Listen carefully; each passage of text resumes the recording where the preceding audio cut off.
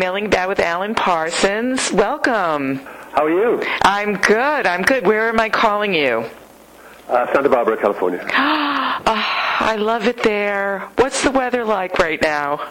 You know, it's actually unusually dark and dreary today. There's a sort of sea mist, I think. We live right on the coast, so... But it'll probably clear up later. It's uncharacteristic for this time of the year. It was 80 degrees yesterday. Oh, my. I often go there for their film festival, and it is such a beautiful little town. Oh, we love it. We've been here 15 years now. So. Oh, wow. And you live on an avocado ranch. Is that true? Yes, that's right. Organic to boot. We don't make any money at it, but it's a fun existence. Did you realize that you were growing avocados when you moved to this ranch? Was that part of the plan? Yes. I mean, we knew it was a working ranch when we bought the place.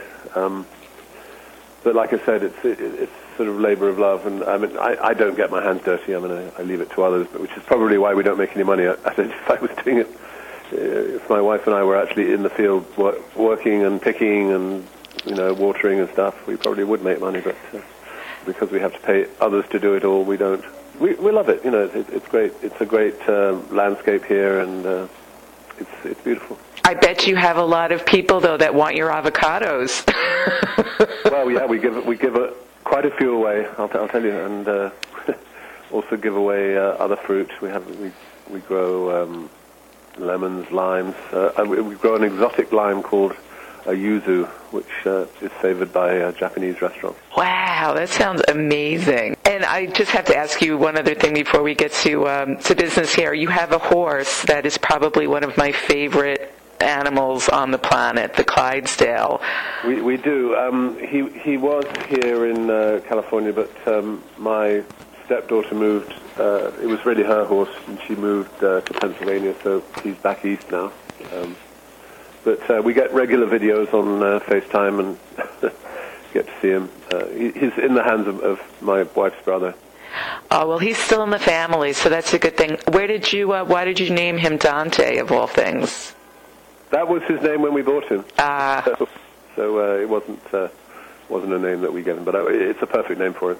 Starting off with your relationship with Sir George Martin, I know that you released a statement, and of course that was extremely sad. But I would love to know how you got your job at Abbey Road Studios. What did you have to go through? Well, I was actually working for the company. I was working for EMI at a manufacturing plant in West London. It was a department called Tape Records. We were actually making duplicate quarter-inch reel-to-reel tapes of commercially available albums, and that included, Sgt. Pepper by the Beatles and early Pink Floyd albums and so on. So I just was in this department. I sort of crossed over between that department and the record factory doing quality control there.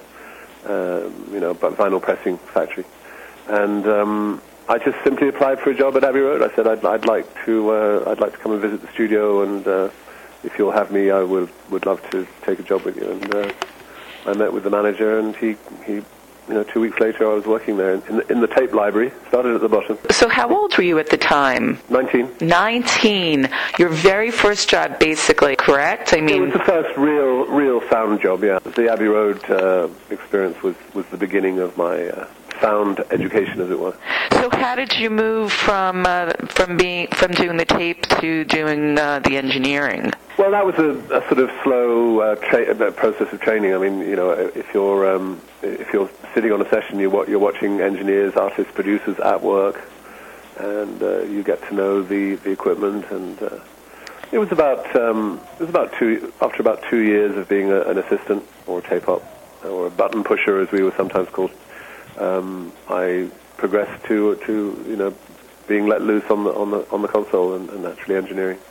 So that must have been a very, very daunting thing for you to be working with the Beatles. You're only 19 years old, somewhat, right? Yes. Actually, the first experience with the Beatles was at their own studio, where they did the famous rooftop session. So I was there for that, which was an experience and a half, I'll tell you. Tell me, I'm dying to know. Like take me back. Like, what were you feeling then? Well, I was full of the joys of being a huge Beatles fan. There I was, with the Beatles, with George Martin, with Glyn Johns, the girlfriends, The girlfriends. I was being paid to be there, and it was just the most extraordinary thing. Oh, man. I wasn't paid a lot, but I was being paid. I'm sure back then they didn't have anything like auto-tune in the studio, so... No, they didn't. Everything was very organic and analog, yes. The word digital hadn't even been coined at that time. Now, were you somebody who spoke out? Like, if, let's say, Paul McCartney was off-tune, did you say anything, or...? For heaven's sake, no. No, I'm the most junior person there, and no, I would not say a word. But maybe in later years when I was engineering with Paul, I probably wouldn't have said out of tune. I think I might have said, I think you can do a better one, Paul, or something like that. So, being an engineer and producer is all about diplomacy. Yes, I know, and you don't want to piss anybody off too much. Right. So that must have been like a very cool thing for you to sort of move up the ranks, work with the Beatles, and then work with Paul McCartney personally. It was great, and we actually were actually neighbours for a time. We both lived in the south of England, outside London, and did some. We did do one session at my home studio, which never got released. It's sitting there in the ether somewhere. Oh, no. Unlikely to ever be released, I'm sorry to say that. Do you still have it? I still have it. Wow. Why won't it ever be released? Because it was unfinished. It was essentially just a few ideas going down on tape. But it was not really a song per se. It was just a couple of instrumental ideas with a few mutterings from Paul in the background. But. Oh, man. I wish I was a fly on that wall. So now you're about to embark on a greatest hits tour. So what brought this on? Not an expression I coined, I have to say. What would you call it? What would you like to call it? Oh, I don't know. Just the. I hesitate to say farewell tour because I'm not getting any younger. But the Who have done so many farewell tours, and the Rolling Stones have done so many farewell tours. I think it's probably appropriate for me to do my first. Your first farewell tour. I'm not ready to hang up my hat just yet. But I just would have said Alan Parsons Live Project Tour. I wouldn't have said greatest hits. I mean, but it's nevertheless accurate because it is a hits show. We play all the most popular songs from all the albums. It's actually quite difficult to pick and choose what songs to play because there must be at least 100 songs to choose from. I bet. And Alan, those are really the type of tours that us as fans really want to see. I mean, I went to see The Who, speaking of The Who, for their 50th anniversary tour, and every single hit, versus seeing Jackson Browne last year, and I did not recognize one song, and I wanted my money back immediately. I did the same with Steely Dan. I went to see Steely Dan, and I didn't recognize one song. Right? So yeah. I actually left. I was told even the encore was an obscure song. So. So you know the feeling, right? You know that this is really what the fans. I know what people want. Yeah, I mean, and we deliver. We do all the hits. We wrap up with the two biggest hits. That's what they want.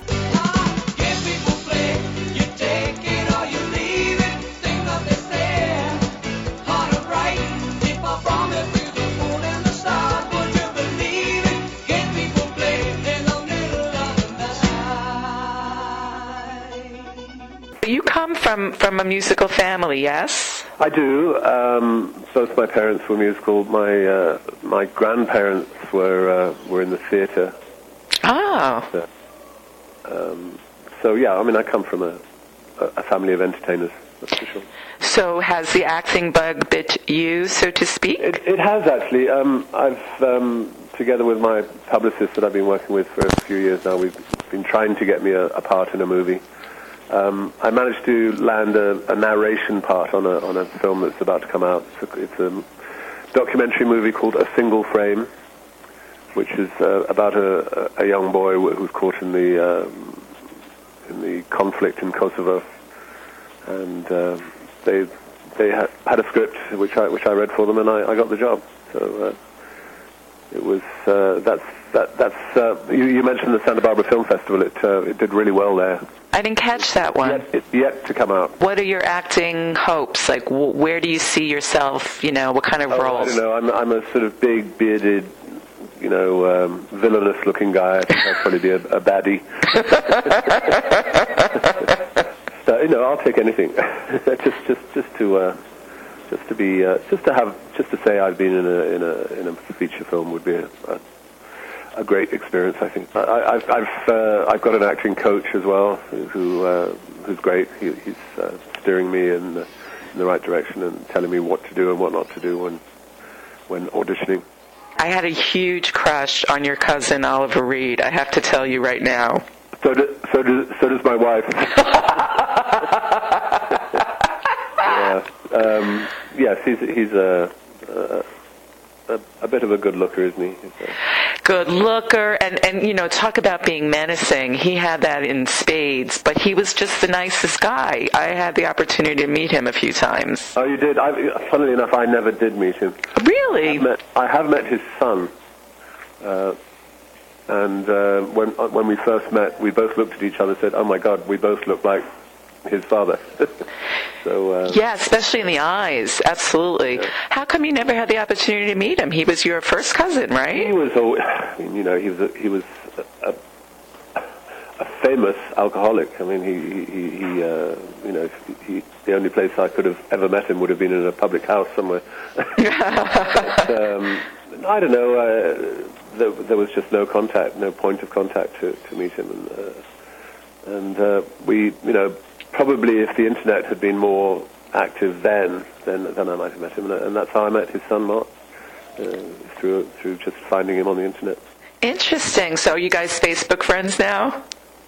Yes, we are. Yes, indeed.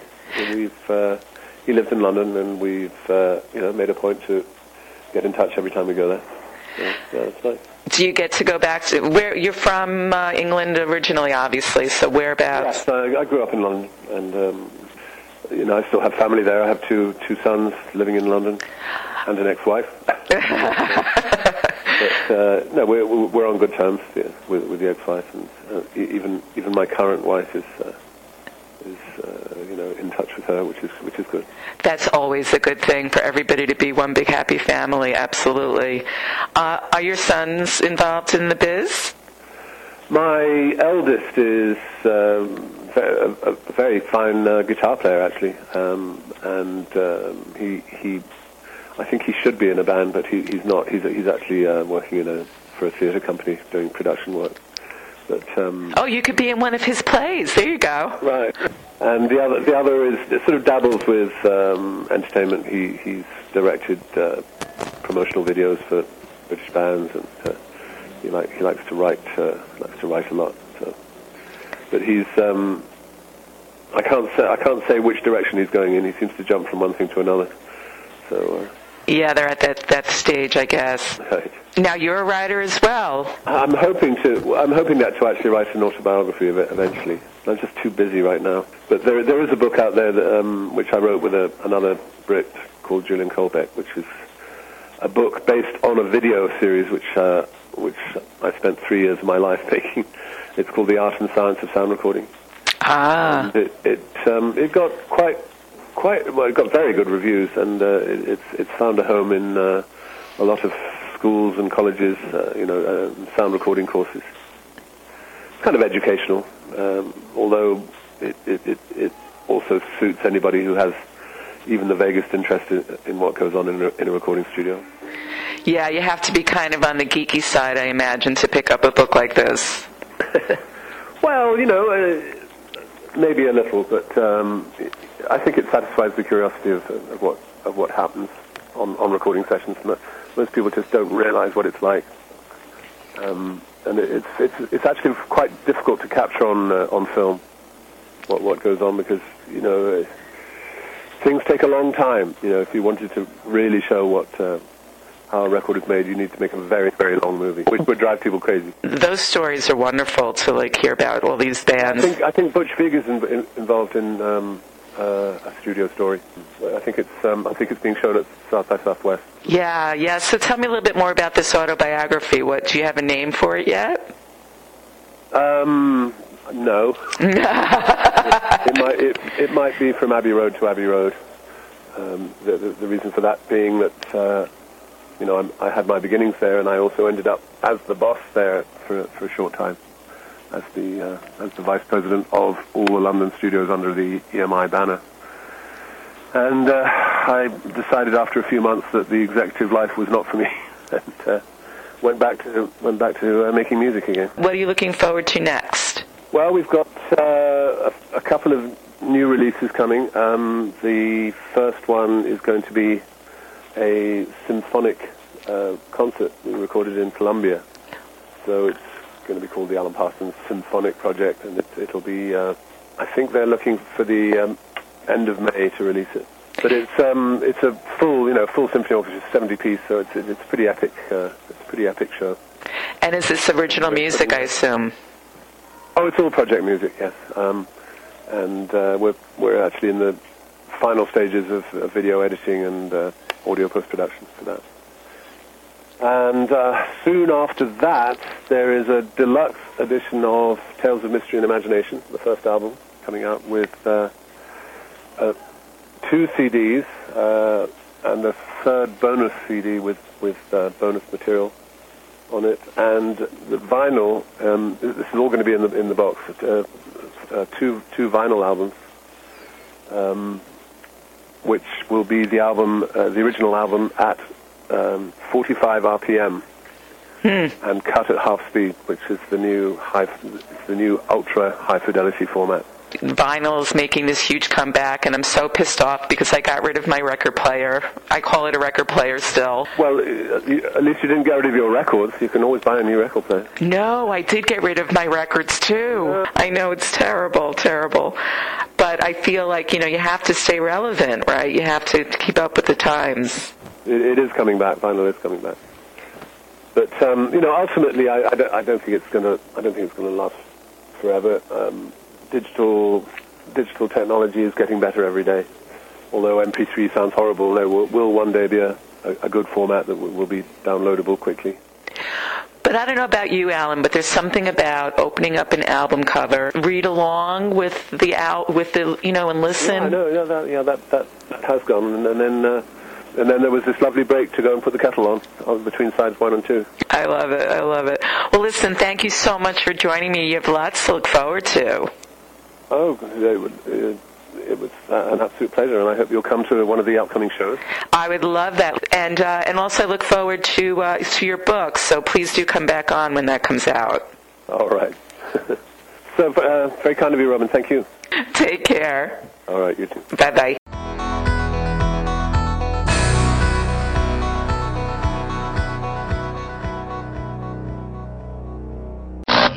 Always news. Always refreshing. Always candid. Always milling about. Robin Milling delivers what celebrities are saying to you.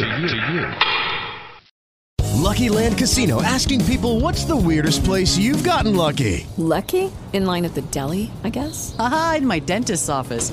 More than once, actually. Do I have to say? Yes, you do. In the car before my kids' PTA meeting. Really? Yes. Excuse me, what's the weirdest place you've gotten lucky? I never win and tell. Well, there you have it. You can get lucky anywhere, playing at LuckyLandSlots.com. Play for free right now. Are you feeling lucky? No purchase necessary. Void where prohibited by law. 18+. Terms and conditions apply. See website for details.